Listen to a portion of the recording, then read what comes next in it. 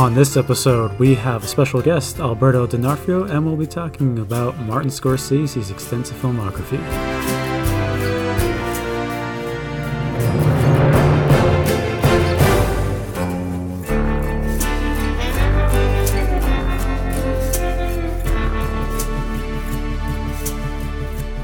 What's going on, everybody? Hey, Sean, how are you? Oh, we're surviving. We are surviving. That is the operative word. I just came back from a really intense work week. I was working at an expo for quite a few days, so it was quite busy on my end, but it's glad that it's over. It was productive. It was quite the learning experience. How's everything on your end? It's good. So I don't know what's the name in English. I know it's in French, Le Salon du Livre de Montréal. Yeah. So it's the book week for Montreal. Yeah, it's the like the book expo essentially Yeah. over in Montreal. So I was working as an exhibitor there for distribution. So fancy old big shots. Good for you, buddy. Good for you. Yeah. On my end, I've been okay. I officially were able to go to the theaters at least like 2 to 3 times since the past 2 weeks, so I'm happy. It's the first, I think, since summer. So I'm really happy to I was able to catch a few movies and what did you go get see? up to date. I saw Ghostbusters Afterlife, which is pretty fun. Really cool film. Liked it. I saw The Last Duel officially. It's been nice. a while. I have a lot to say on this one. I think it's one of the best movies of the year for me. So for sure. I'm really happy. Really It's going to happy be about that one. in the top 3 for me for sure when I Yeah. published the article. And what else have I seen? What else? Jesus, What else? Well, what else in general? Oh, we have a guest. We have a guest. We Yes. have a guest. Dun, dun, dun, We dun, forgot dun, the most important thing. So Yes, we don't want to leave our yes. guests hanging over here, but we have a good friend of ours who we did school with, and he's done some pretty amazing things since leaving school, and we can't wait to talk to him for you to go on that adventure with him. So without further ado, Alberto D'Onofrio. What's up, guys? Hey, everybody. Man. Oh, man. This is great. So welcome to the show. Thank you. Excited? Thanks for Nervous? having me. I know this has been in the works for quite a while. Yeah, we've been trying to few get you on the show weeks, for a few while. weeks, Yeah. but yeah, Well, I you think a were few on an months at this point. A-lister since the beginning. So yes, we've been thinking about you for a while. Like, it's been so busy. Like for example, like Dune, I'm only seeing it tomorrow. Yeah. Like, that's how crazy everything is. Well, we're going to be talking about what you are doing, what you have been doing, and everything in this show. And then we're going to be talking about influences as well. So we're going to be talking about both you and a certain filmmaker for a good chunk of this show, certain Italian-American filmmaker. But of course, before right. we get into any of that, we're going to go around the table and we're going to see what everyone's drinking today and why we're drinking that today.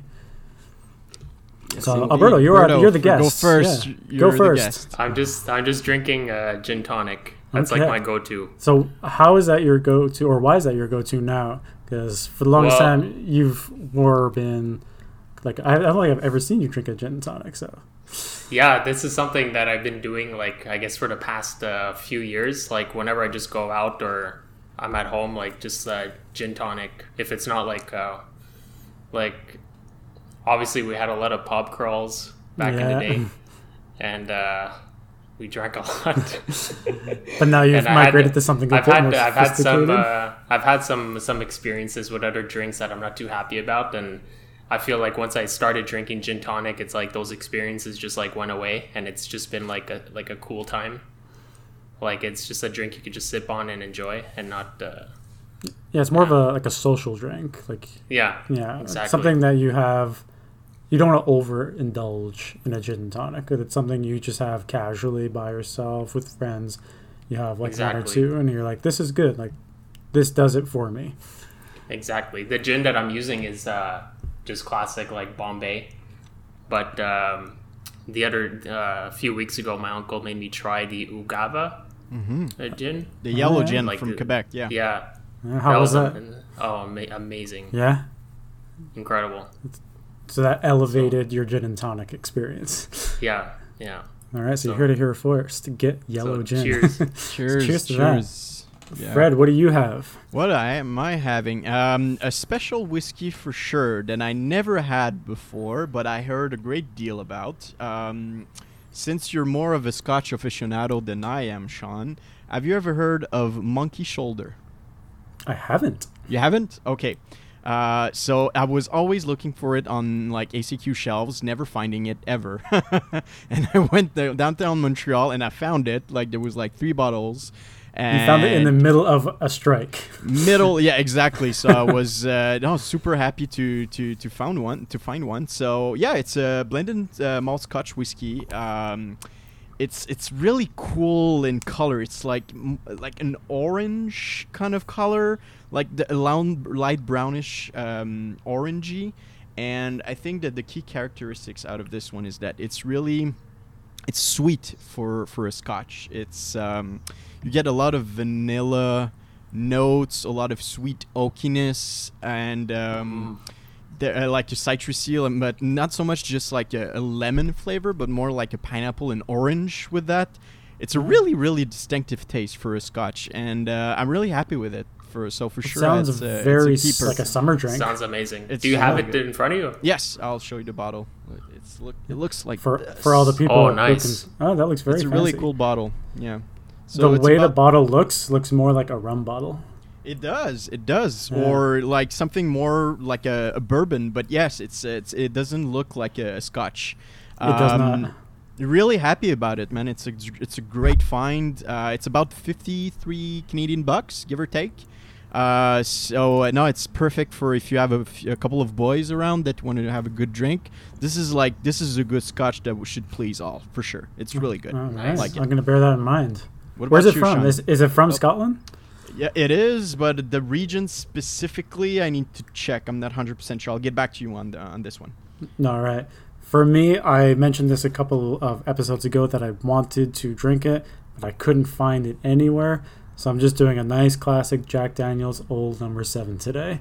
So I've Nice. gone over to a traditional Tennessee whiskey right now. It's been a long time since I've had just Jack Daniel's straight up. It's a drink that I would preferably use as like a Jack and Coke back in the day. It was like the rum and Coke equivalent to Jack and Coke, and those days are behind me. So it's For most of us, it's too sweet. Yeah. It's too too yeah, intense. exactly. Too I don't even like soft drinks anymore, so it's just having it straight up. It's a Yeah, completely different same. experience. It's a little harsher than I remember, especially coming off of the Gentleman Jack and having Honey Jack a couple like last summer as well.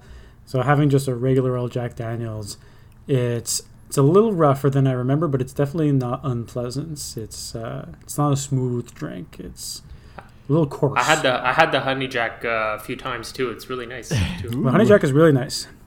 Yeah, this one is, like I said, it's very sharp. As soon as it hits the tongue, you're like, oh, and it's almost like it's jolting you awake a little bit.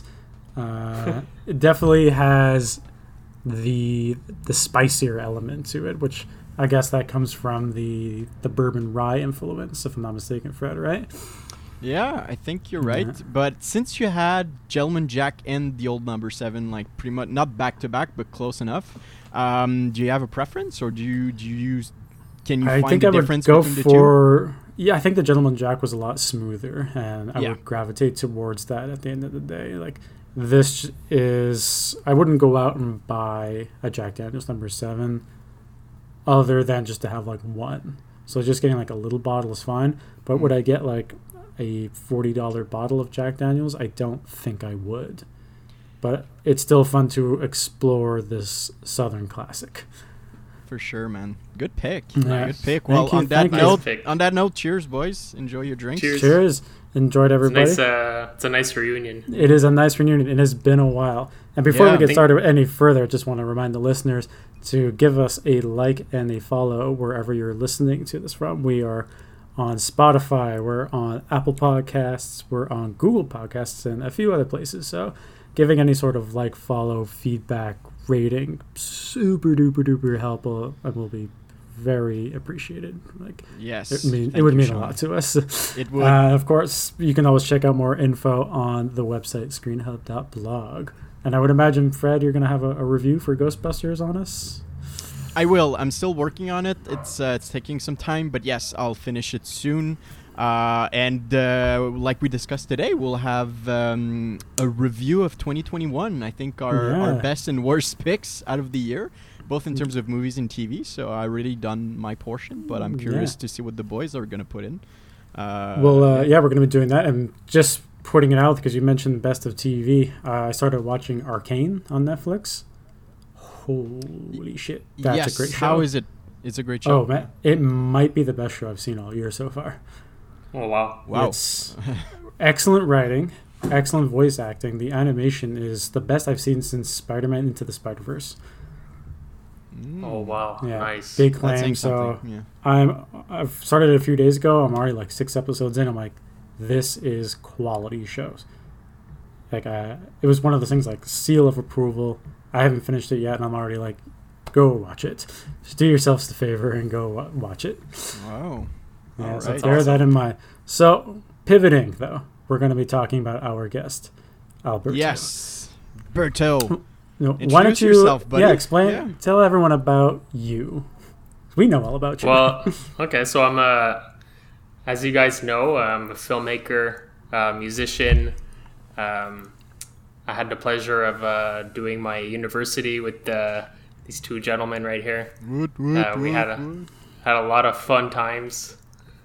It's just like so many great memories. And after school, after I graduated, I worked on a short film on 16 millimeter called Sharpay, which I submitted for the Cannes Marché du Cinéma, Marché du Film, which basically where you could submit your work and you go there and you just network the hell out of yourself and the movie, and you get to screen it in front of people, and you meet the potential distributors, potential investors for future films, you meet so many awesome people. So that was pretty much what kickstarted my journey post university in cinema, and ever since then it's been gung ho with I did a good year and a half with Rubicon Pictures and Media. They hired me to do a lot of music videos,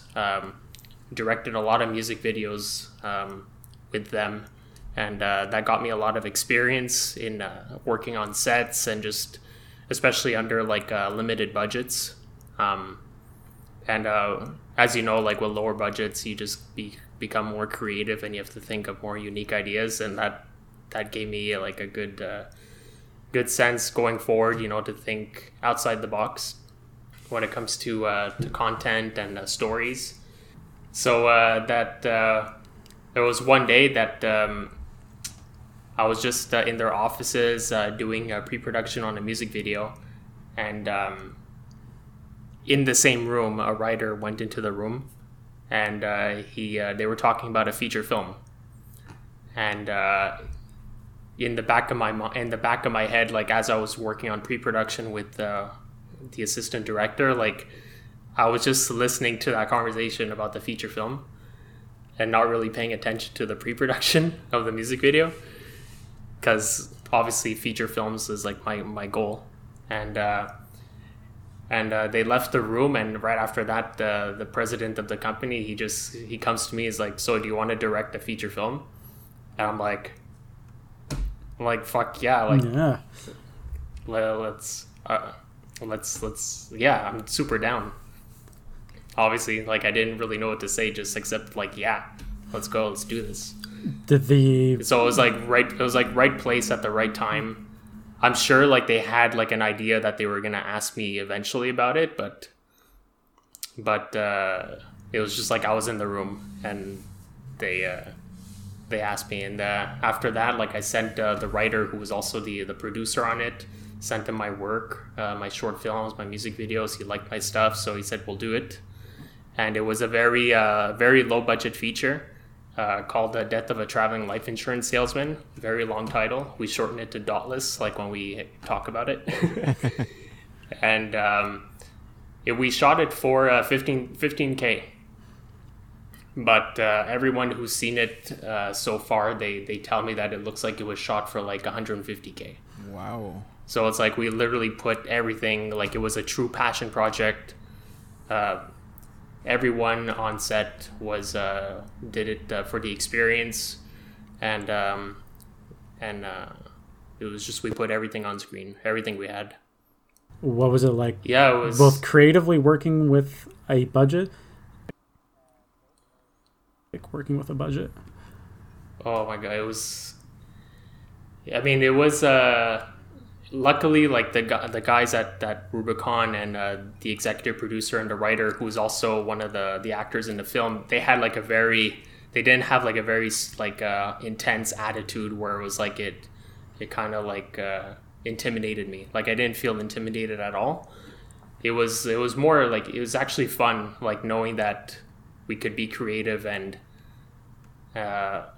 But even at that, like sometimes we planned, like me and the director of photography, we were stuck in a room for like 2 weeks making a complete shot list of the whole film, and I never went through that experience, like doing a shot list for like I think it was about like 80 something scenes or something. No, not 80 scenes, maybe less, but like it was about like the page was like the amount of pages were like 85, 90 pages. So the movie was around an hour and a half. Yeah, which we did eventually cut it down because we only had a 12-day shoot, so we had to cut things down. And we gave the shot list to the to the producer, and we had all these dolly shots planned, and it's like we don't even have money to rent a dolly. Like, oh, okay, so that scraps that. So we had to use like our makeshift dolly in the end. But that was just like a funny moment where it's like after 2 weeks of like you know, all that prep, and we had like these cool shots. Like it didn't like ruin everything, but it was one of those like wah moments. Yeah, like you had a vision in your head, and money prevented you from achieving the vision. Yeah, which is a very simple thing. Dollies aren't complicated. No. I've done like makeshift dollies with like skateboards. Yeah, it's exactly like Yeah. it was basically a skateboard with duct tape. Yeah, exactly. That's what we used. You used a skateboard? That's what we used. Yeah. We used not a skateboard, but we used like you know the two rails with the platform and the tennis balls. Yeah. Like but you know, like the guys working on it, we were all like pretty well experienced. Like we were experienced, so they were able to use it to the best. Exactly. When you understand the mechanics of what has to go where and how smooth something has to be, you're pretty good at like MacGyvering the situation as best you can with the limited tools you have. Yeah. Yeah. And oh my god, man, we were shooting 10 pages a day, man. Which, like, for context, that's a lot. That's a lot. Like the average is maybe like on a good schedule, like you're shooting maybe 3 a day. Yeah, and it's crazy to think that because it's roughly a minute a page. That's usually industry standard. So it's crazy to think that it takes a day to film 3 minutes of content. Yeah. Like on a more traditional set. So the fact that you're doing 10 a day, that sounds very guerrilla style to me. Oh yeah, it was a mixture of guerrilla, but we did have like some cool setups. It was a mix of both. Some scenes that we had to completely scrap the ideas and go guerrilla style, but it just worked out where it's like handheld. The guerrilla style worked for that scene. The gods were like looking down at us, like helping us out. Yeah, and yeah. So after that, that was a good 12 days shooting, with like 2 days off in between. So like 2 weeks. So I spent 2 weeks in Hudson, shot it in a hotel, and then we finally we screened it at the Hudson Film Festival, and that was. Oh my god, I was so nervous. So nervous. Like my hands were sweating the whole time, and it was nervous because it was a full house. Wow. They even added a new show like another screening for other people to see it. Oh wow. I guess it was because they knew it was a film from Hudson, and so everyone in Hudson knew about it. And also, we have a lot of friends and family, and it was just like oh my god, it's like the theater's packed, and it went super well. People reacted really well to it, and everyone was so enthusiastic, and we ended up winning the audience favorite award for that film in the festival, and then we've had some good success, like outside of Canada. We got I got the best first time director for a feature film award at the Los Angeles Film Awards. The actor got best actor. Like, it was just such a great opportunity for everyone. Like, I'm super proud of everyone.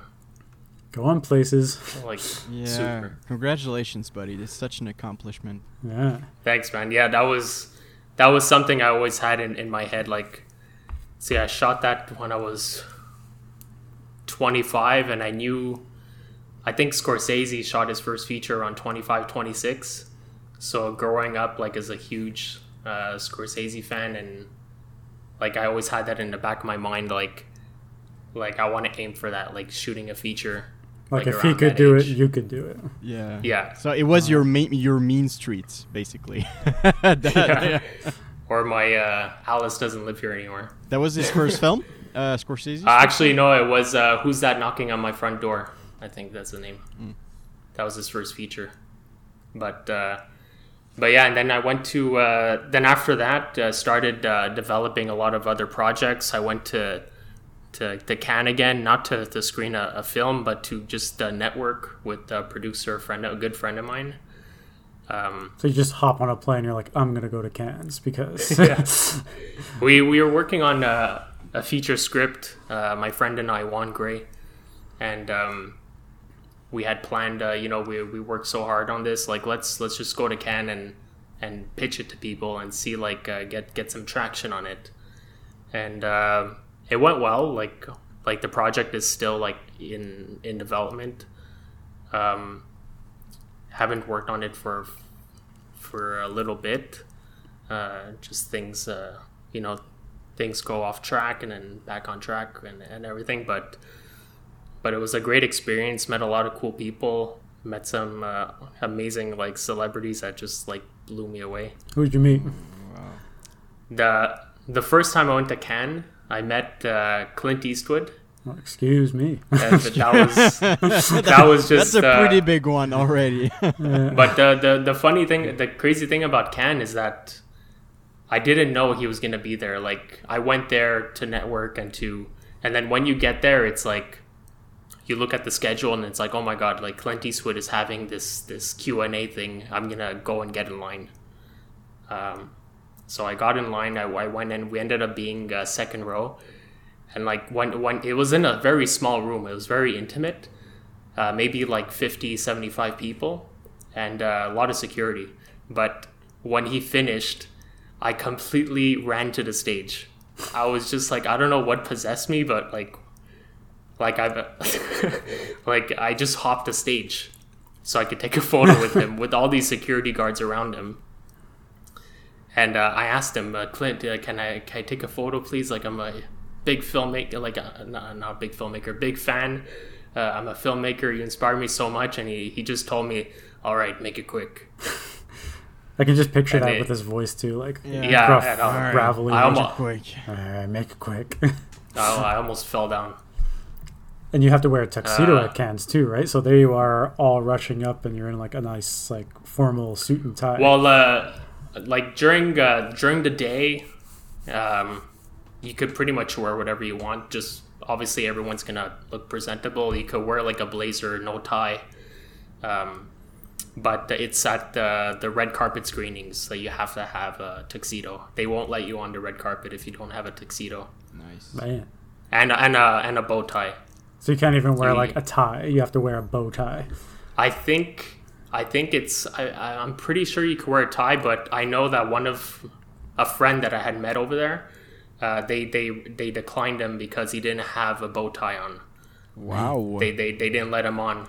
And then he was like, please, like like come on, like, and this kid is like a couple of years younger than me at the time, and he was like a little kid, like come on, like let me in. So eventually they found like a bow tie or something, and they let him in. Or no, I think they let him in, but they didn't let him walk the red carpet. Okay. Wow, talk about It's like crazy. formal. Oh no, it's insane over there. Only bow ties, no ties That's included. the second time that I went there with my buddy there. We walked the red carpet, and we knew a photographer to ask to like take photos of us while we were walking down, whatever. But we couldn't see the photographer that we knew. Like, where is this guy? He ended up taking a photo of us and everything. But so we're like, let's just take a selfie, me and you. So we take a selfie, but the security guard put his palm on my phone. So the photo is literally like, I don't know, like you won't be able to see this on podcast, but it was like literally like this, like face palm, like a hand palm right here with us two like being blocked by his hand. That was our photo. Dude, I would print that photo and like frame it. I'm going to send it to you guys after. It's so funny. I always send it to him every once in a while. I'm So like, that "Dude, security remember guard this?" was on point. Like, he has to be looking around Oh. everywhere, and all of a sudden he sees you taking a selfie, which apparently is, Yeah. I guess, a no-no. You're not allowed to take a selfie on the red carpet. No, No. not for us, folks. Oh man! So I just I guess it's just to like the first time like we were able to take photos, but I guess they just want things to like to go smoothly and speed up, and it's just a crazy experience. The second time I met I met Denis Villeneuve. Yes. All right. which was They the were second, doing- which is the second time you've technically met him. Yeah, Yeah, 'cause- no, yeah, it's Yeah, true. because we went to the screening of Sicario, and he was over there as well. He was there. Yeah. Yeah. And so they had like, I think there was an opening ceremony for the festival, and everyone was there. So I found my way in the back of that pavilion. I don't know how, but I just found my way in the back, and I saw a red carpet kind of like lining up towards this after party tent where all the stars would go there. So I'm waiting, and the event's over, and you see like a crowd of people walking, and then I see like Guillermo del Toro like just walking down. I see Javier Bardem like marching down like crazy, like I don't know what he was on, but he was like completely like out of his mind. What's that girl from Twilight? Kristen Kristen Stewart. Stewart, Kristen Stewart. who's starring in She Spencer. walked by, and then who do I see coming down? Denis Villeneuve. I think it was with his wife, and I was like, oh my god, Denis Villeneuve! Like I called him out, Denis Villeneuve. Can I take a photo with you? Like, and everything, and his wife like kind of pushed me aside, like no, like no time. But then I said, Denis Villeneuve, I'm from Montreal. I'm a filmmaker from Montreal. And then he just turned. He's like, oh, really? From Montreal? Hey, nice to meet you. He comes towards me, completely abandoning his wife. And we take a What's really the nice magic photo. word? Montreal. Hey, Montreal. Yeah. Come on. And I was just like, oh, this guy's so like humble, so like down to earth. Like, were you there when he did a Q&A thing at Concordia? No, I wasn't there. I for was. that one. I was. It was. He You were was there? talking about. I was there. He was talking about Blade Runner 2049, but like his previous work as well. But yes, I was in the room for this. It was Nice. maybe 3-4 years ago, maybe. But It yes, was Yeah, it was around that. 2016, 2017, I think. No, Yeah, no, just it was done after. Arrival. It was. There was one after though that he finished. He did right after Blade Runner, I think. He Oh, did yes. He did another one. one. Yeah. Okay, so Yeah, I missed both I of was them in then. this one. Yeah. But no, And, really good human being, Denis Villeneuve. Really kind, really humble, really open-minded. He's a good guy. Yeah, for sure. He's really easy to approach. Like when he was there after, like he stayed around for a bit, and I went and I asked him some questions about like the industry. Like I gave him my card, my business card, just to say I gave him my business card. And you know what? Like he actually stood with me for like 2 minutes, and like he actually like gave me like a lot of advice. I was like, oh my god, like Yeah, first-hand information from a pro. Yeah. Yeah. That's pretty and cool. another guy that I saw on the program, I saw that they were doing a 45th anniversary screening of Mean Streets with Scorsese in attendance. When I saw that, I'm like, hey, I'm booking that day. I'm gonna wait in line for like as much time as I need. And my friend and I, we ended up sitting like second row smack like center, facing our god, like, you know, like Scorsese, you know, like this guy's like, when I saw him walk into the room, like I was Money! I was floored. Well- Then when he finished his Q&A and he left the stage, I had that Clint Eastwood impulsive He jumped thing on the to stage. to just storm the stage. But the thing is that this was like a bigger auditorium, so the stage was a bit higher, and I ran a few people over and I like climbed a few seats to get to like close to the stage. This like, I don't know what possessed It me. sounds like the acceptance speech for the guy who won Best Actor for La Dolce Vita. Yeah. Just like crawling over Exactly. the theater seats. But everyone was like that though. It wasn't like, obviously it wasn't just me. Like everyone had that, like, because you're so close to him, it's like, oh my god, like. So that was amazing. And then John Travolta was cool. I don't know if you guys know the TV show Welcome Back, Kotter. Heard of it, yeah, but By that's as much as name, my yeah. by name, but that's it. Nothing else. I don't know anything about it. It was his first, like, it was his breakthrough into like stardom. Like he played this character called Vinnie Barbarino, and it was like a cute like comedy TV show sitcom, and that's like one of my favorite shows. I would watch it growing up and everything. When I saw him walking down with all the security guard, I called him Vinnie Barbarino, like I called him by his TV show name, and he came to me. And he was just like, I think he was floored by like me, like addressing him by like such like a big part, like a big like character that he played. Yeah. And it was just like, yeah, Cannes is just like it's amazing. It's nice when you meet celebrities and when everyone else goes for one particular thing and you come in and you bring the last thing that they expect and you end up having a rapport as a result. And that's always quite nice, in my opinion. Fred, have you ever met any movie stars, since we've been talking about movie stars? All right. So in answer What's to that? your question, I would say that I've met some Quebec personalities and celebrities, like here in Canada. And the time that I was producing stuff and I was reviewing for other blogs. But I would say, like, in terms of Hollywood stars, the closest I've been to one, I would say, was in LA 2015, just like a leisure trip. I saw Jon Favreau not so far from me because he was shooting something out in Venice Beach and he came really, really close. Like I could almost like touch him, but I didn't, of course. But yeah, I would say that's It's probably the a good closest I've thing. been to an actually movie star. It was it was Nice. I Jon love Jon- Favreau. I love Jon Favreau. Oh, Yeah, good guy. Mandalorian. Mandalorian genius. No. Yeah. Elf. Elf, one of my favorite Christmas movies. I just watched it the other day. I haven't started my Christmas Oh, he was the rewatch yet. director on Elf. He That's was, true. yeah. That's even before he was mainstream. Yeah, 2003. Yeah, I don't want to. wow. I don't want to gloat or anything, but I've met my fair share of celebrities as well. I've probably met 10 to 20 in the neighborhood of. Many of them are just like in passing. I used to work in the garages at the Formula One, as most of you guys know. So Oh, there'd be yeah. a lot of celebrity personalities who were in that area. Like I remember I was coming out of the control tower once, and like Rihanna and Drake walked by me.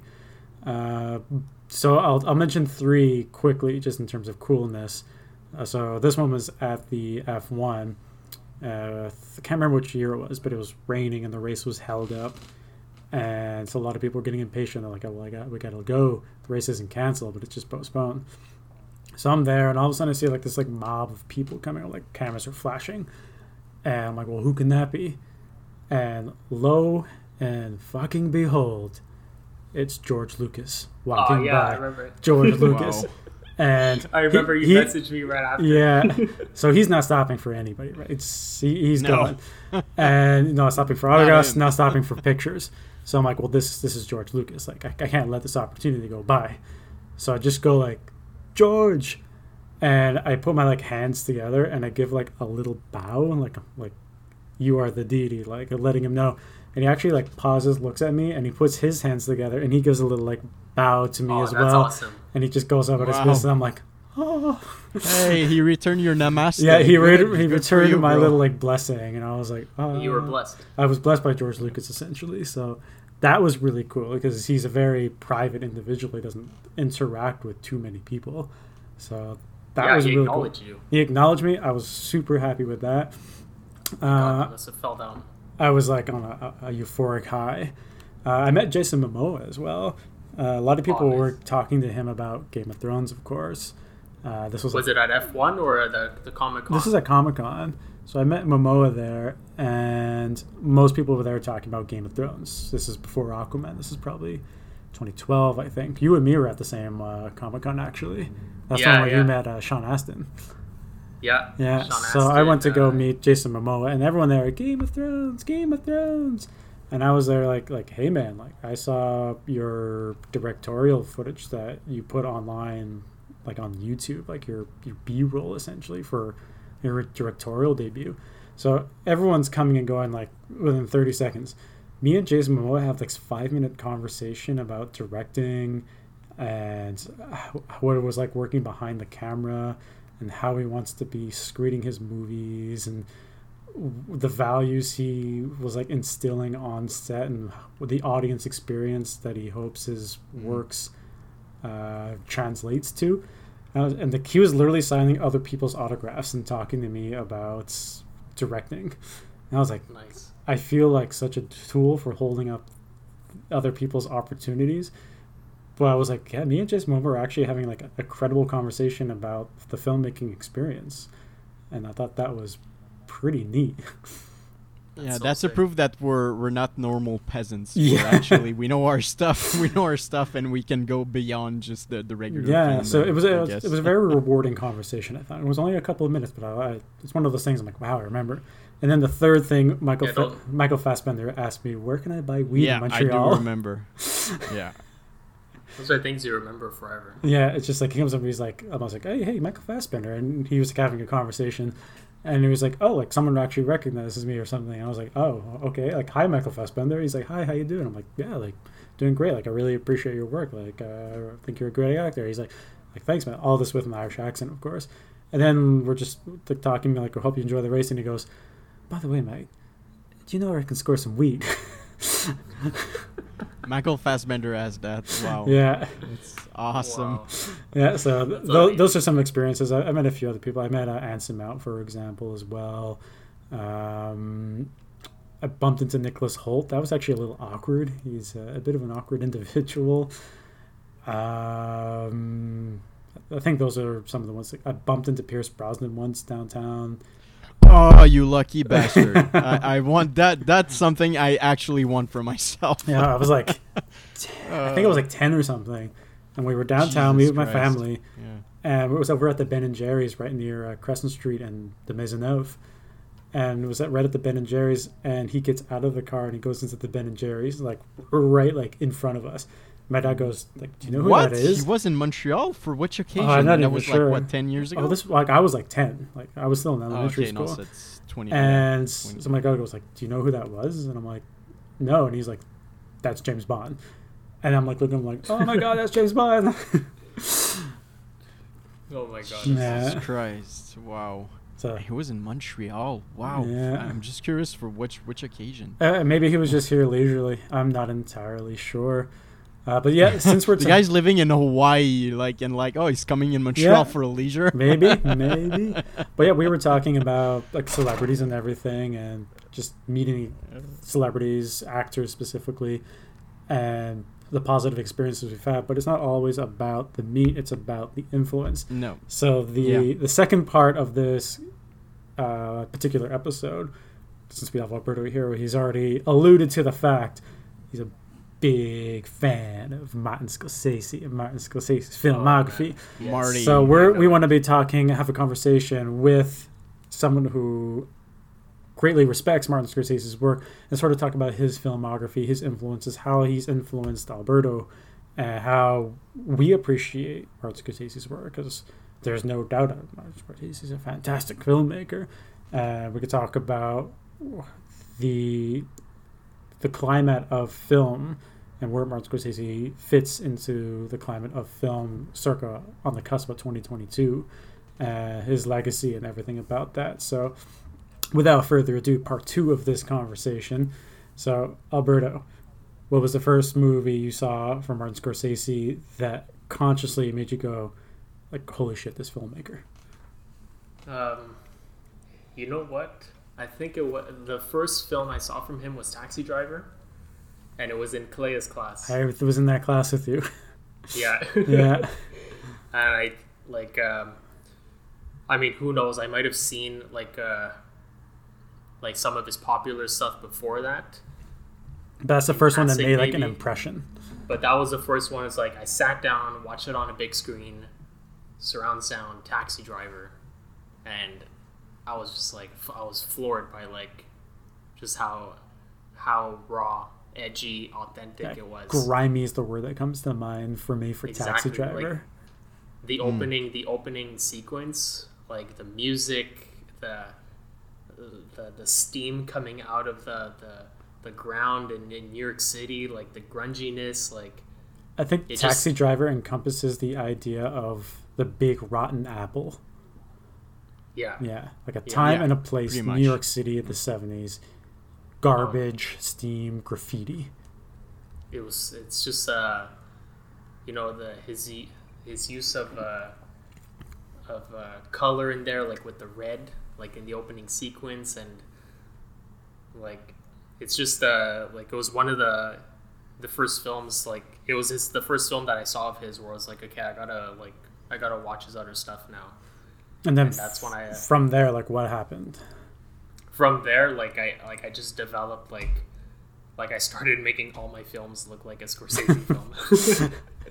Like I was just like so like, because he has such like a unique aesthetic, and the way he moves the camera, the way he edits, like all like his jump cuts, the energy of his edits, like I just took all that and I started making movies like that. Like, it's interesting how Scorsese movies, because particular action movies, they're criticized for being overcut. And Scorsese definitely has a lot of cuts in his movies, but I wouldn't say his movies are overcut, despite the fact that he's got a ridiculous amount of cutting in his movies. Exactly. Yeah. It's like his editing is just like, well, him with the Thelma Schoonmaker there, it's just like savage editing. Like especially in Shutter Island, like the editing in there is like so jarring, but for purpose. I remember watching Shutter Island for the first time as I was in film studies class, and the first thing that my pretentious film snobby mind went, oh, it's breaking the 1080 rule. Breaking, yeah. It says breaking the 1080 rule, or we're not respecting shot reverse shot. Yeah, like no. Why would he break that rule, like without knowing that he's breaking that rule? And he like, realized it was obviously it was an important moment in the film where like things were turning, things were getting a little fucked up. You know, Clea was explaining that. Like, remember she showed a scene of that film? Yeah, the one with Ben Kingsley and Leo's character, and they're in the office, and he's bouncing around the shoulder. So he's on one hand, he's on one shoulder, and the other shot, he's in a different shoulder. And normally that would be construed as a cinematic error, because it's not respecting a continuity. But it's like it's showing like how fractured the mind is, where you can't per se take anything you see to be the truth, because the mind is fractured essentially, and what we're seeing is fractured imaging. Exactly, and you see that throughout the film, not only in that scene that like he's breaking the rule there, but like there's a lot of jump cuts in the action where things are not continuous. Like he he it's all the cuts in that film are mostly like very jarring. It's also And, things missing between shots, like the glass of water. Yeah, the glass of water. I was exactly thinking of this. And then you're watching and you're like, that shot. wait, what happened? And you're left questioning it because the movie never explains it. Exactly. I feel like obviously he does have some leeway with that. Like, he's allowed to make mistakes like that. Not mistakes, but he's allowed to explore that. break the rules. Which makes... He's allowed to break the rules, and you know what? He found a good reason to. And but one thing I learned in my film making class at the Concordia with Rick Hancock's, he put like a list of priorities, like when you're editing, and like continuity was the last in the priority list. And how He's come? like, you should.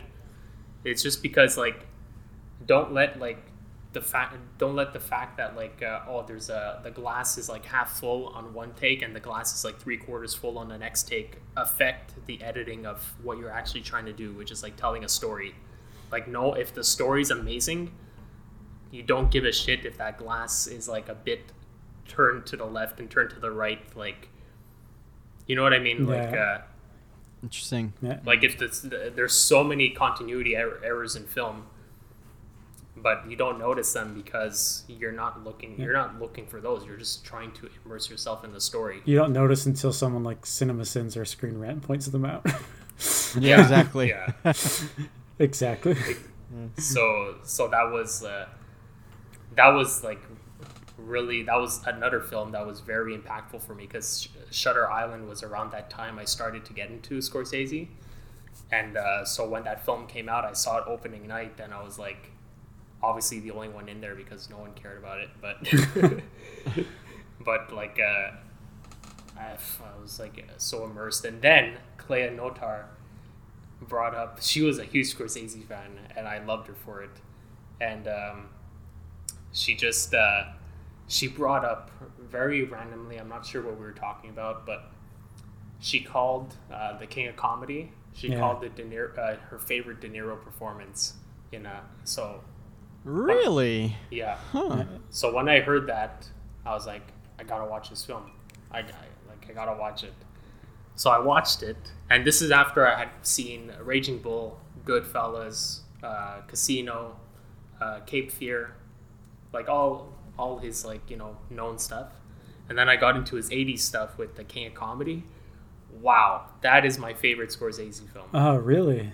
Yeah. Really? King Yeah. of Comedy is your favorite Scorsese film? I gotta say it. Like, I Raging Bull is his best. Goodfellas, like I just watched it the other night, and it's like still fucking amazing. It's like at its top. It's hard to say between Raging Bull and Goodfellas, but when you say like, what's your favorite? What's the one that you've watched the most? What's the one that I could just put on any time of the day, whatever? King of Comedy. Interesting. Interesting. Yeah. Fred, what about you? Underrated choice for sure. Yeah. What about me? Yeah. What about you? What would you put as your go-to Scorsese movie? Like if you had every Scorsese movie on Blu-ray, what would be your knee-jerk reaction to put on?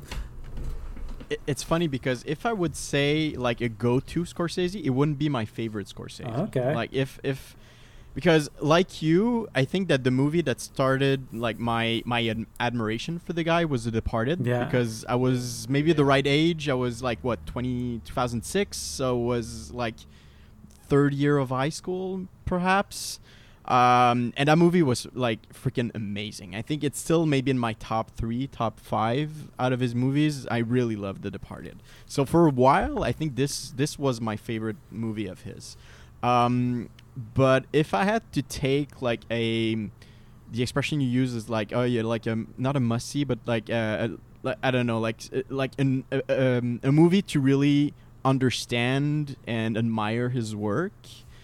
I would say I would pick a movie like Casino. I would guess. I think I prefer Casino to Goodfellas, to be honest. Maybe It's an interesting opinion, but I having watched the two, I think I prefer Casino.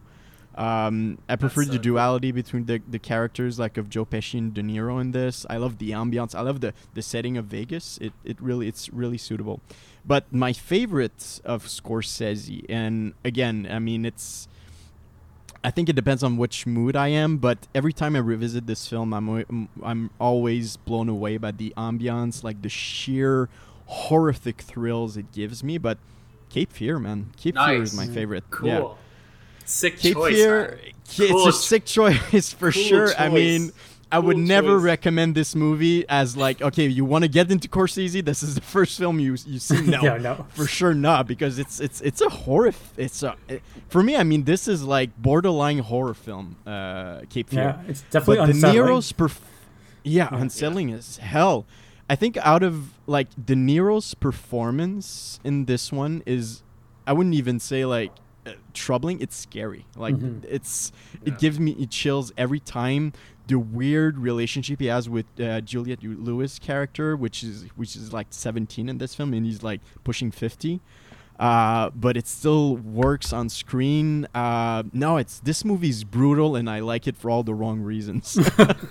It's for me, I think, like, I don't know why, because nobody really thinks of Cape Fear when they think of Scorsese, but this is one of his films that really marked me, and I like it for it. I like it for this.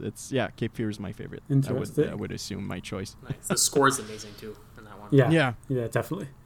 For me, I quite like Scorsese's examination of violent men, specifically.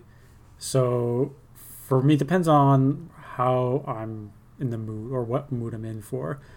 But it would be a mix between Goodfellas, Departed, or Mean Streets. Those would be like my three favorite. And I like how Scorsese, he wanted to go into the priesthood initially. So he was going to be this spiritual individual, very at peace.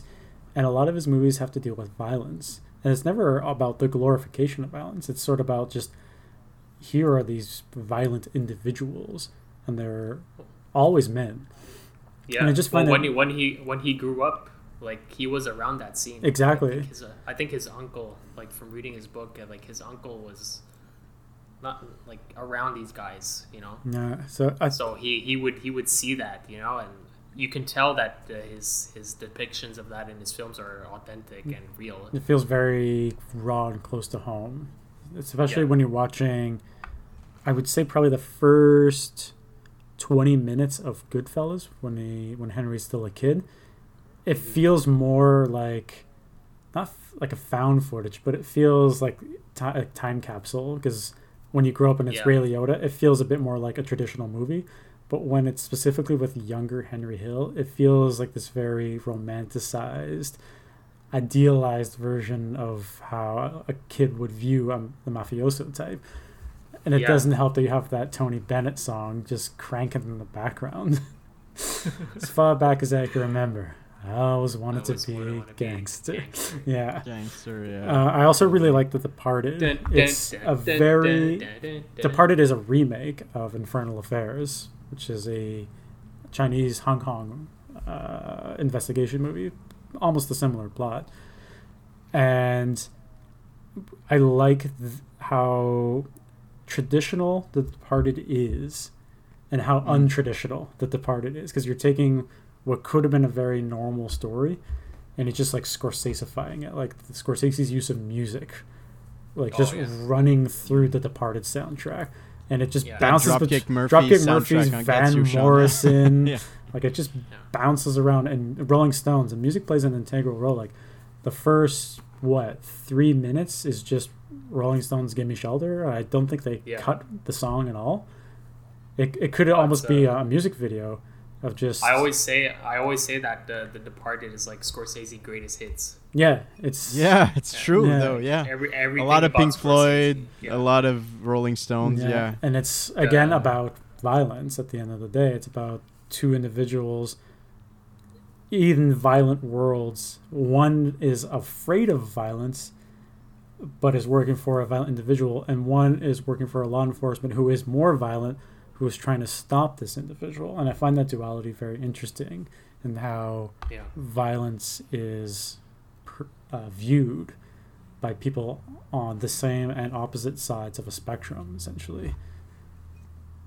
That movie was Jack Nicholson's swan song, if I'm not mistaken, because he didn't do that many films after The Departed. He did maybe, 2 or 3, but that was nothing I think, major. his best. Nothing major. And Jack Nicholson did not get an Oscar nomination, which means... and he should have. Well, it's interesting because usually when Jack Nicholson gets nominated for Best Actor, the director never won. And then when Jack Nicholson didn't get nominated, Scorsese won Best Actor for The Departed. Wow. Yeah. Wow. And that was his first, he was a right? beast in that film. Yeah. Scorsese, that was his first win. After Yeah, everything first win. that he had done. That was for sure a legacy win. Yeah. It's kind of like Leo getting The Revenant. Because I don't think, in terms of directorial style, I don't think that The Departed is Martin Scorsese's best. No, it's it's his best stuff. Like it's a great Scorsese. Like film, if I were to give Best that Director to Scorsese, I would either give it to probably Cape Fear or Goodfellas. Cape Fear? Thank you, man. I'm honored. I would give it to Raging Bull. Yeah, Raging Bull as well too. Raging Bull is just he got nominated for that. He got nominated for Taxi Driver. I'm not sure. I can't remember who was. Wasn't it The Godfather that was nominated around that time? Taxi Driver. Godfather 2. Godfather 2 was 72. Godfather Part 2 was 74. And then Godfather 3 is 1990, I think. Yeah. And then Dog Day Afternoon was smack in the middle of those two, if I'm not mistaken. Yeah. So I feel like Raging Bull, he should have got it. But at the end of the day, who cares? We still have all these great movies to look back on. Yeah. Did you like The Irishman? I loved it. All 4 hours of it? Yeah.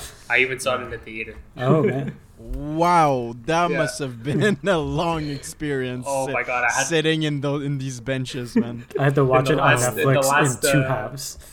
Oh yeah. Jesus. Yeah, I split it. The last 15 minutes, I had to go to the bathroom so bad. For sure. But I was like, let me hold on, and I had to run out. I in my head, I'm like, fuck it, I can't hold it any longer. I'll just watch what I missed on Netflix. I ran so fast. I liked The Irishman quite a bit. I did find that the de-aging was distracting, especially De Niro's eyes. I think that actually detracted a little bit from the movie, especially when you see... For me personally, I understand. For me personally, it didn't bother me. I was just so swept up in it, and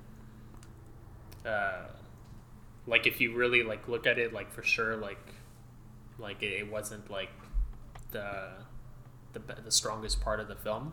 Yeah, but it's the only real hard negative thing I can say against it. And at the end of the day, I can still watch the movie and not be like, I can never watch this movie because of the way the faces look. But then it's interesting how there are people on YouTube who can do deepfake technology, and they can make scenes from The Irishman. And I've seen this on YouTube. You can go look it up, but they look better. And these are just some random guy on YouTube. Yeah, the same thing is happening with Mandalorian with Luke Skywalker deepfake at the end. Some guy deepfaked it on YouTube. Lucasfilm saw it. They hired him. Wow. Yeah. Rightfully so. I mean, he did such a good job, and he did it for Rogue One as well. He did Tarkin, and he nailed it. He did it in 2 days or something like that. It was barely any work, and he's like, "Why can't Lucasfilm, with all their money, do a proper de-aging?"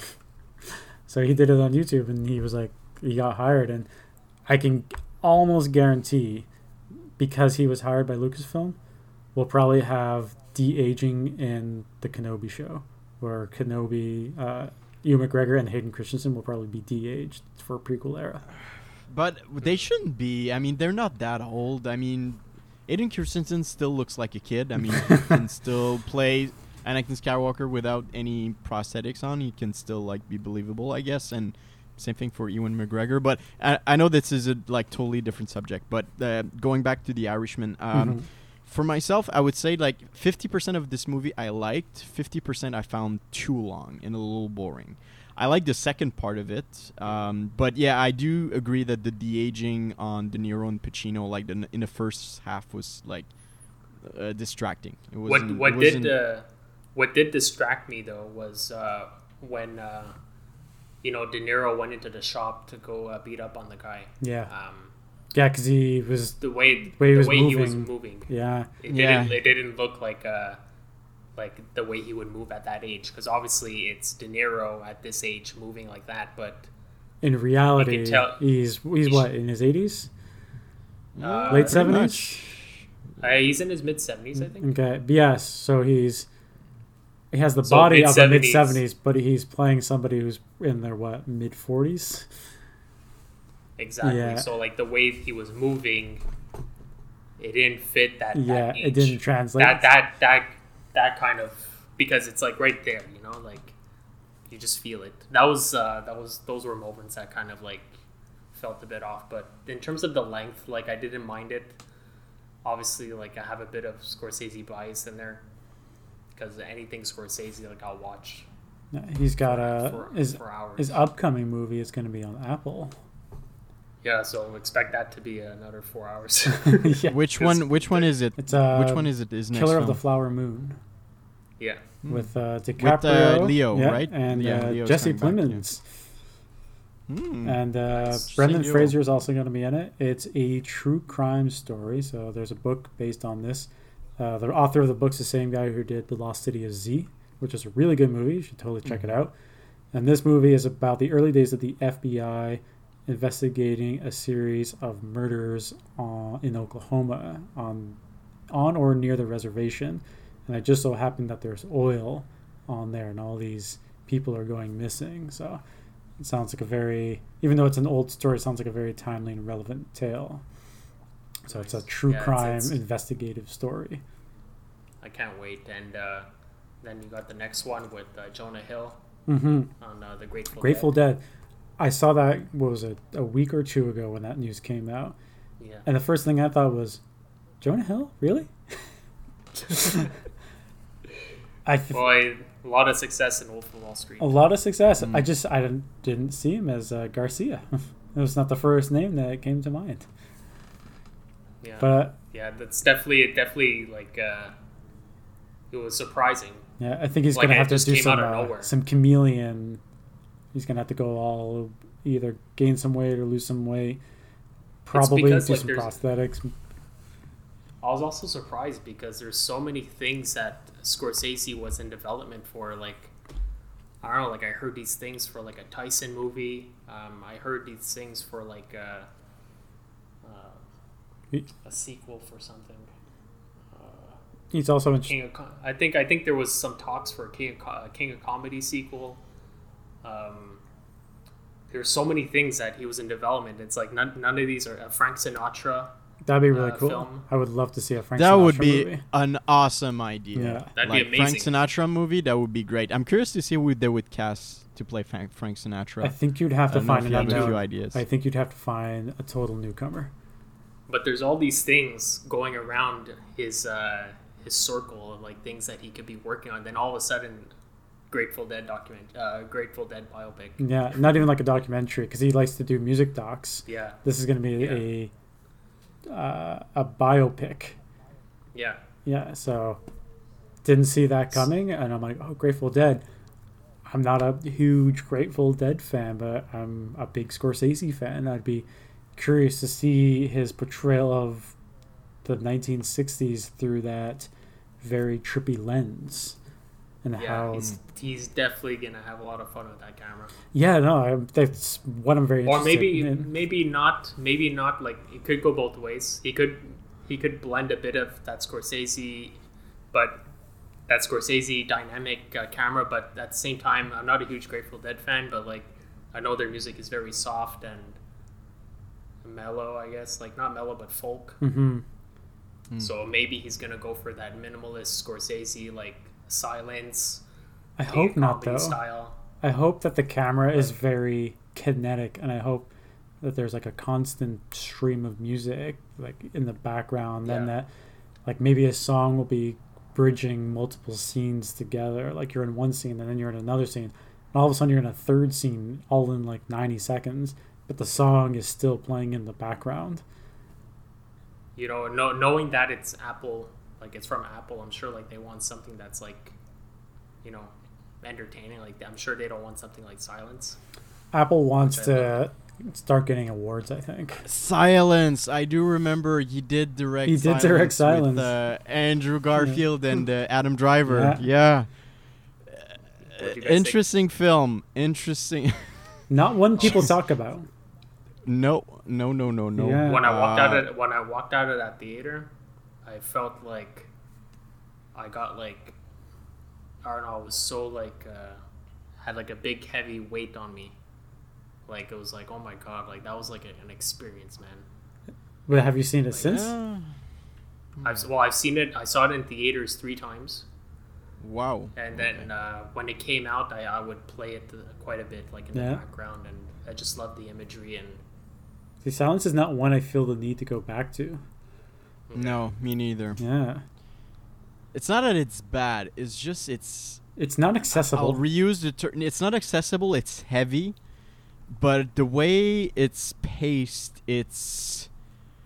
I don't want to say it's long and contemplative and slow, but you're just like, oh, it's just I don't know. It's not. Yeah, it's not accessible. It feels like it's a not burden an easy a little watch. bit.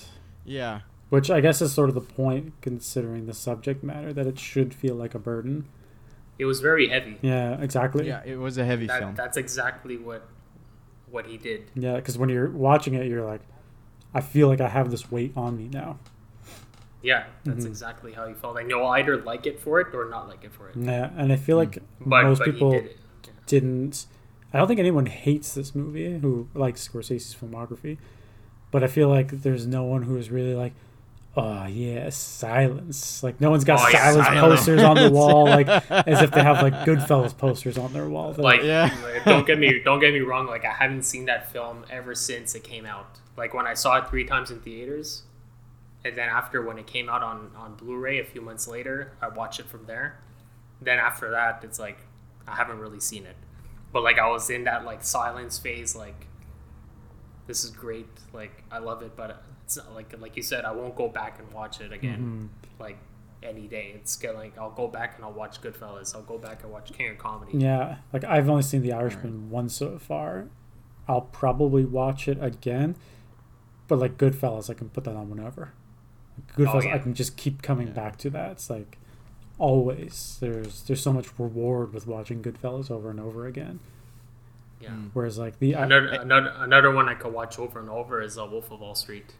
I remember saying that, but for different reasons. Because I think that it's not Wolf of Wall Street is a fun film, but I wouldn't call it like an amazing and like a masterpiece out of Scorsese. I would say it's fun. It's a fun ride. You know what I would say? It's a funny film. It's really cool. It's not Scorsese's not a masterpiece. best movie, but it's Leo's best movie. Out of everything he did, it's up there for sure, in my opinion. I think that movie was tailored for him to win an Oscar, and he didn't. And he didn't win it. But I think they don't give Oscars to cool characters and rules.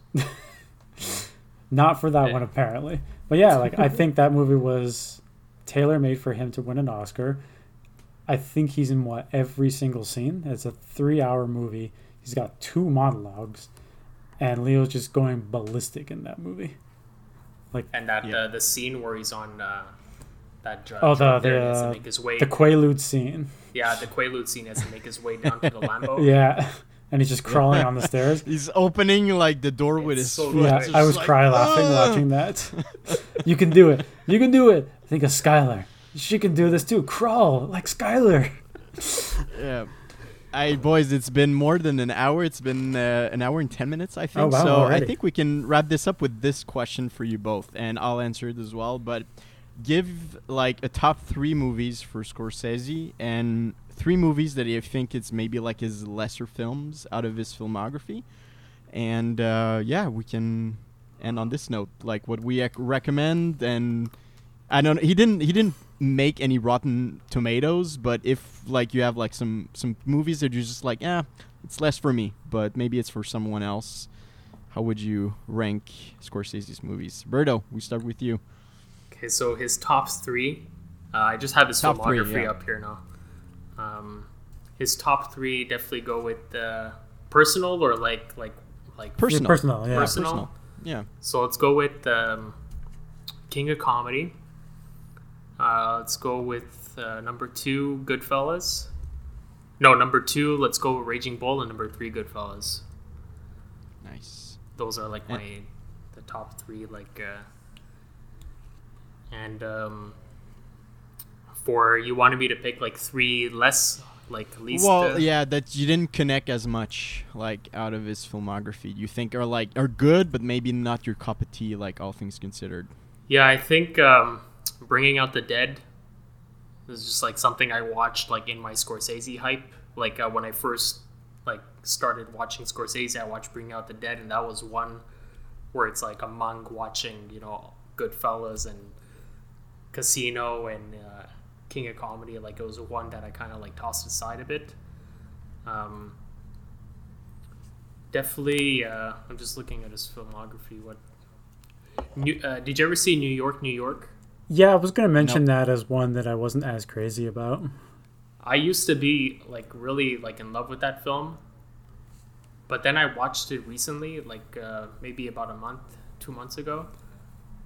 And I kind of was like a bit like it didn't hit me as much as it did like a few years back. Like definitely has like some cool moments between De Niro and what's her face. What's her name? I forget as well. Liza Minnelli. Yeah, definitely some cool moments in that relationship.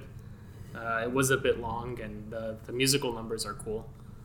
And then another one, if I'd have to pick another one, I did watch. Well, I'm not going to count like his first 2 films because those are very like Before Mean Streets. I guess those 2 could count, but Alice Doesn't Live Here Anymore. I actually watched that a few weeks ago too, and that was like a less of a Scorsese film that I wouldn't like go out and like watch over and over. It's very early Scorsese. Where he perhaps hasn't ever found since his voice yet. Exactly, but ever since then, it's hard to pick like one after another. It's just like a great film. Like Taxi Driver, then New York, New York. But after that, from Raging Bull onto now, wow, what a filmography. Yeah. All right, Gallagher, your turn. Well, I mentioned 3 already at the top of this segment. I mentioned Goodfellas, Departed, and Mean Streets. So I'm not going to talk about those 3 because I've already talked about them. But 3 other ones that I would consider recommending. We talked about it briefly, but The Wolf of Wall Street. Like, talk about a one-man show. Like, there is so much style to this movie. It's all about the risk of excess, like how much is too much, and what happens when you've crossed that line, and the potential consequences of that. You'd think there'd be more consequences to that lifestyle, but apparently all that money can buy a consequence-free life, and I think it's trying to be a cautionary tale, but I don't think that's the cautionary tale. I think the cautionary tale is how isolating that lifestyle is, because at the end of the day, he's got nothing, even though he got off relatively scot-free, which I found was an interesting look at that world.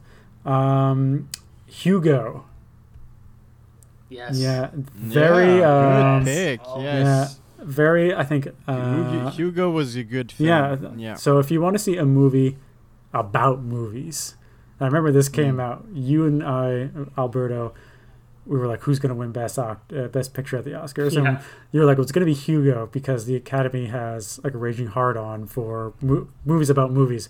And I'm like, well, I think the artist is going to get it because I think it's even more so. And ultimately, the artist got it. But I think Also mad.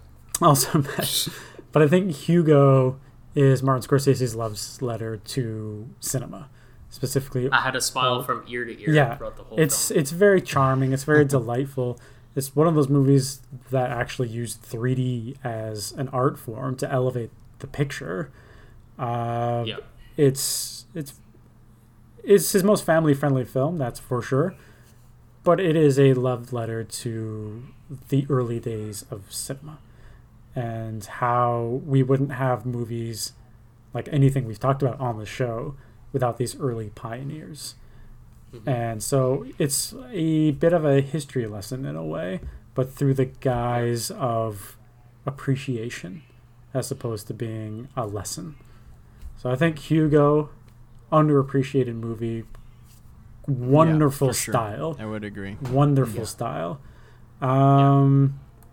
We talked about Shutter Island, so I'll segue after Shutter Island and mention The Aviator. Another fantastic Leonardo DiCaprio performance, looking at a shattered mind as well as the industry at a particular point in time. And I think it's just one of those, you want to see glitz and glam in Hollywood and money. Basically, if you want to see what Iron Man's dad would have done back in the day. Yeah. And in terms of three movies that I don't find quite as accessible, I'm not a big fan of The Last Temptation of Christ. It doesn't really do it for me. It's not one that I'm like, eh. Very mixed opinions on Gangs of New York.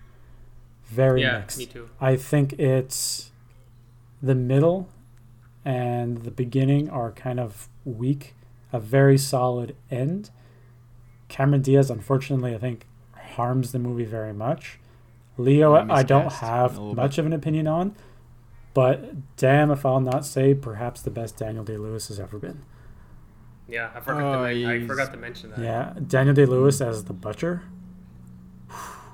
Now that is a performance. And if you do watch Gangs of New York, you're not watching it for Leo. You're watching it for Daniel Day-Lewis. Yeah. So mixed opinions on 100%. Gangs of New York. I don't always feel the need to watch it because it is a conflicted and uneven movie. But that's my 2 cents. And as a third, we'll go with The Age of Innocence. I saw that for the first time, a year ago, because I never had access to it. Just it's hard to get it on Blu-ray over here, and I'm sure it's out by now. But I couldn't get my hands on it all those years ago. But they put it on Netflix, and I watched it, and I actually enjoyed it. Okay. I thought the ending was so oh my god, when he walks away instead of going up to see her, I found it heartbreaking. So heartbreaking, and I definitely wouldn't call it his top films, but it was one that I walked away and I was like that's a great film. Good film. I can mention we talked, I think it was Fred, but I also have difficulty rewatching Casino. I'm curious as to why. I'm curious as to why, because I can. Is it because what don't you like about it? I find it's I'm curious. Quite long, and I find that it's just not as engaging as something like Goodfellas.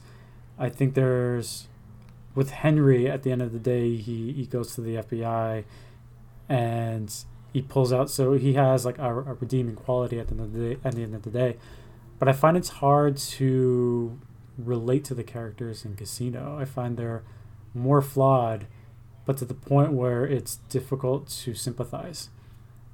And even the characters, it was more comical than anything.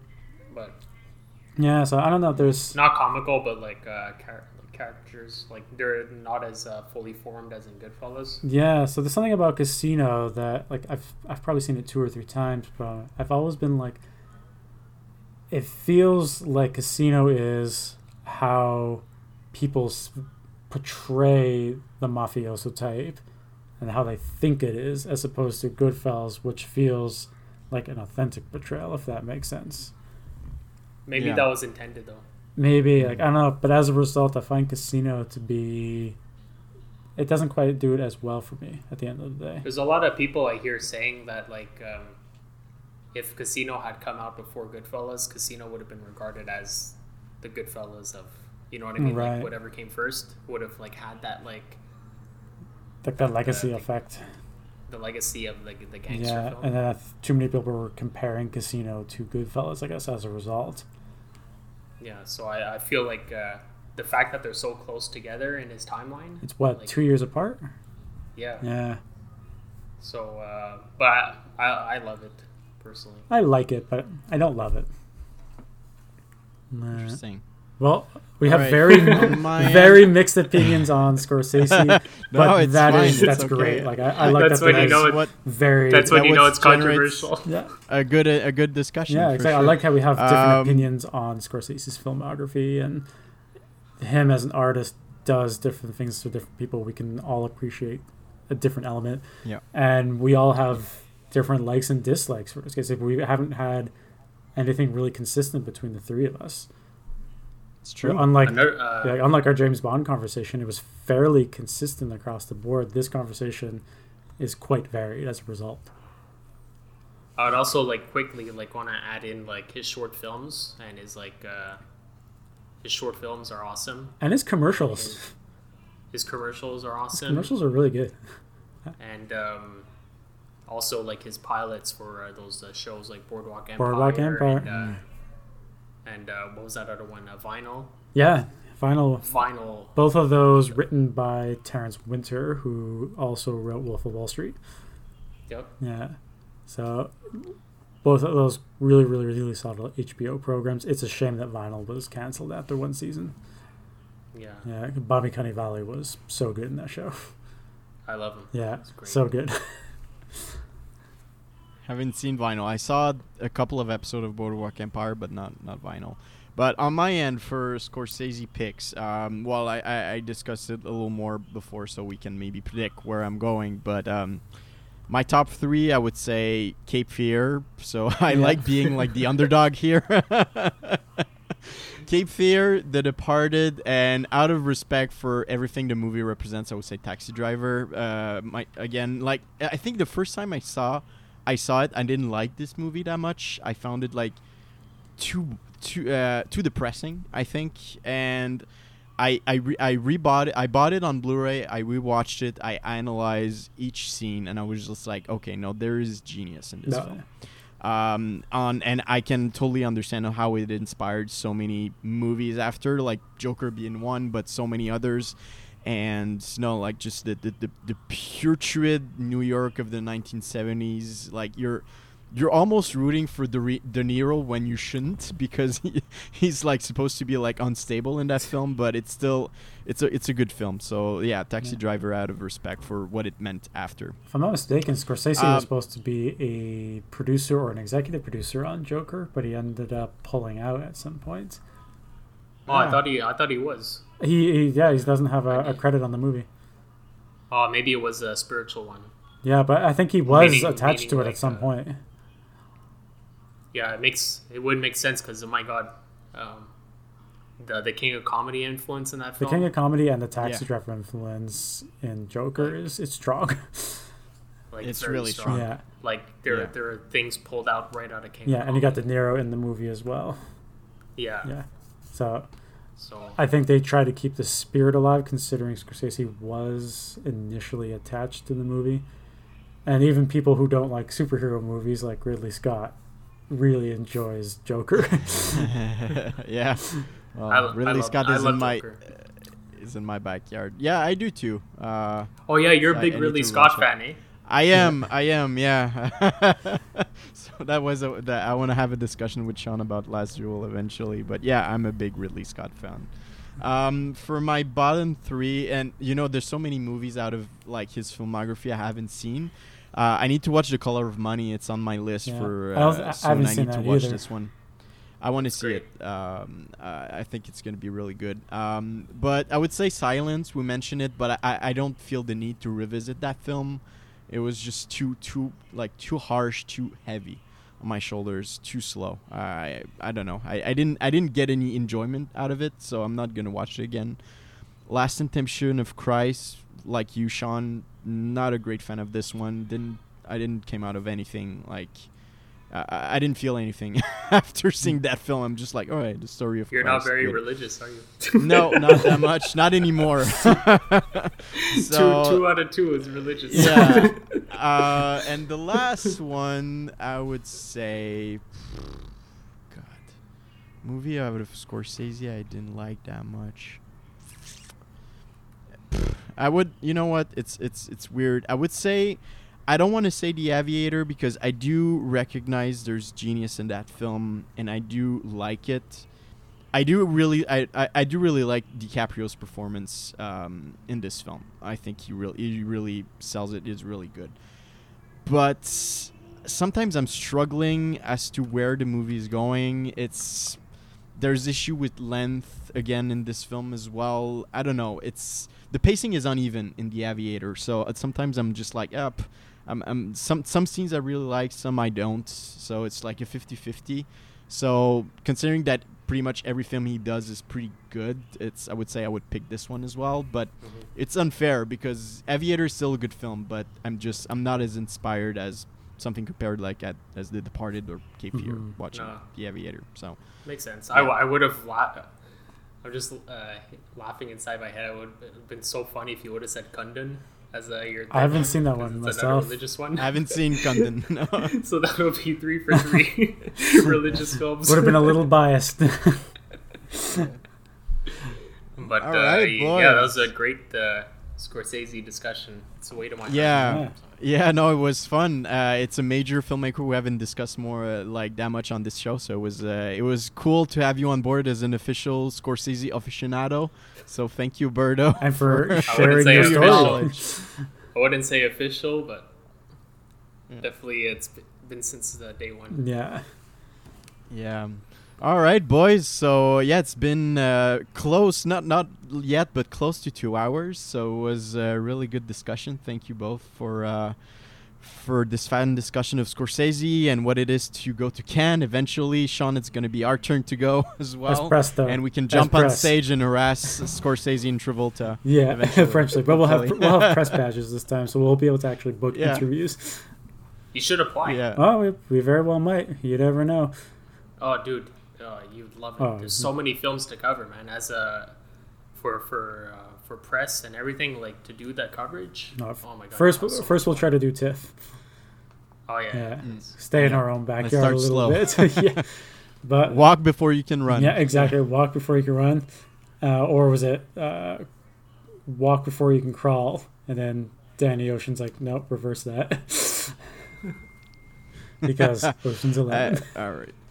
All right, and yeah, for the audience, stay tuned because we have our last episode of 2021 coming soon. Where Sean and I were going to do a Christmas special, Yeah, discussing Christmas movies and Christmas classics, and maybe discuss the eternal debate about is Die Hard an official Christmas movie or not. I've already thrown that into Answer that question. I've thrown the article into the internet yesterday, and I've already kicked the hornet's nest. Some people are like, yes, of course it's a Christmas movie. And some people are like, well, if it's a Christmas movie, then so is like Iron Man 3 and Lethal Weapon. And other people are like, no, it's not a Christmas movie. So already it's proven to be quite divisive, and I think that is totally a conversation worth having. Yeah, no, totally, and we'll have some eggnog along with that. Maybe a drink out of eggnog. I don't know exactly what. I'll need to do figure some that out research, as but, well. What's a good holiday drink to have? Maybe I'll do like a hot toddy because I've talked about it on the show before. Yeah, done deal, brother. Yeah. I'll try to do the same. All right, Berto, it's been a pleasure having you, man. It's we'll Technical welcome issues you, aside. season 2, maybe. Yeah, Yeah. technical issues aside. Next year we'll welcome you again. We'll discuss some other films that man. inspired us. Yeah. I can't wait, man. All right. Well, All thanks right. for being on Thank the you. show. Thank Thank man. you so much, brother. All right, boys, have a good one. Have a good night, Keep drinking. everybody.